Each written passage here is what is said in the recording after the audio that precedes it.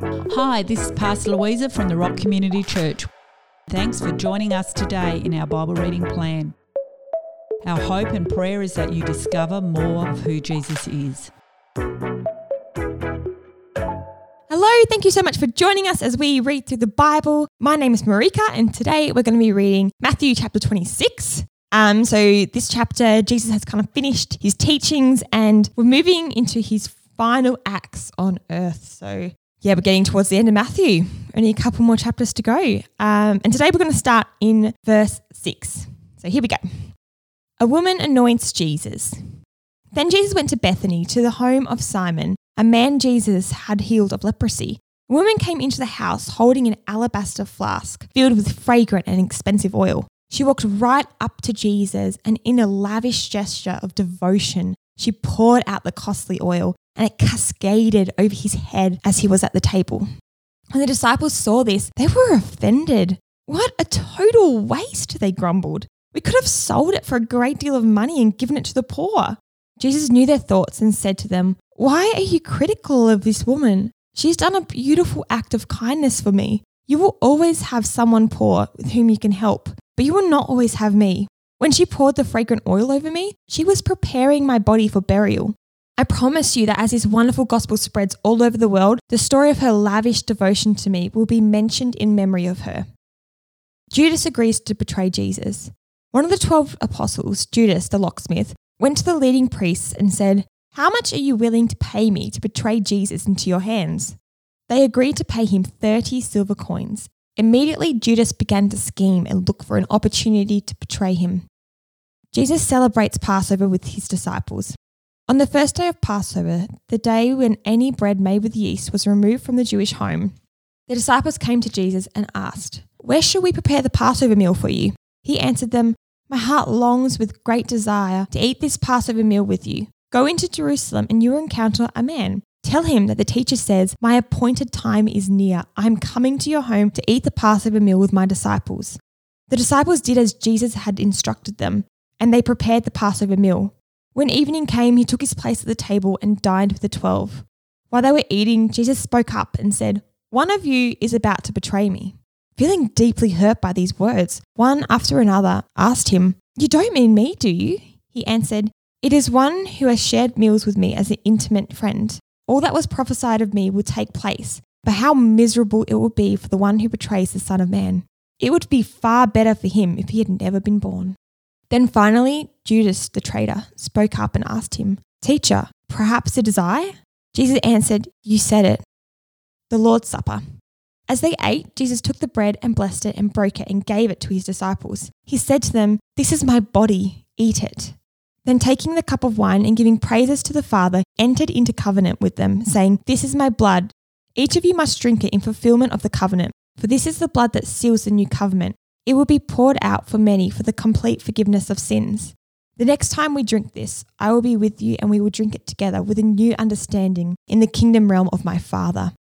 Then they sang a psalm and left for the Mount of Olives. Jesus prophesies Peter's denial.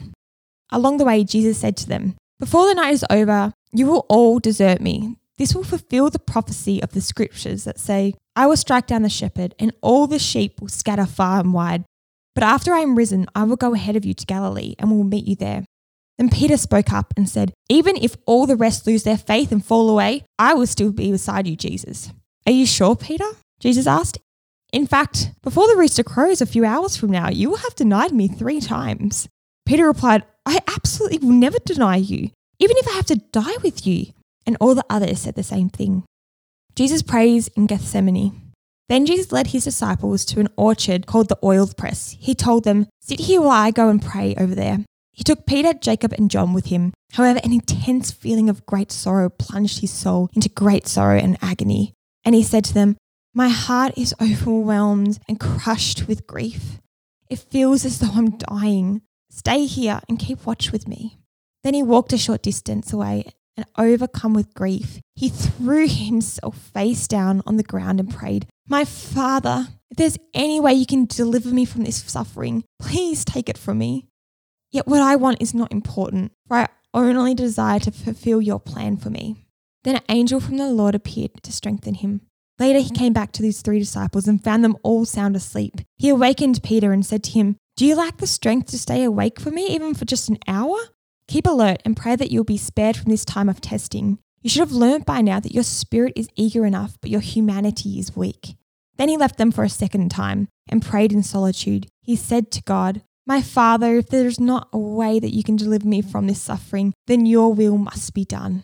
He came back to the disciples and found them sound asleep, for they couldn't keep their eyes open. So he left them and went to pray the same prayer for the 3rd time. When he returned again to his disciples, he awoke them, saying, "Are you still sleeping and resting? Don't you know the hour has come for the Son of Man to be handed over to the authority of sinful men? Get up and let's go, for the betrayer has arrived."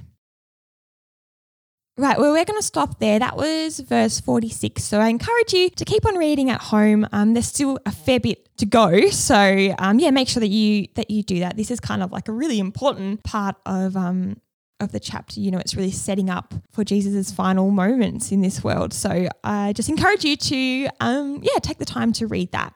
Also, just take a couple minutes to talk to the Holy Spirit and to ask him what he wants to say to you, because he wants to speak to you so badly, and we just need to open our hearts and our minds to listen.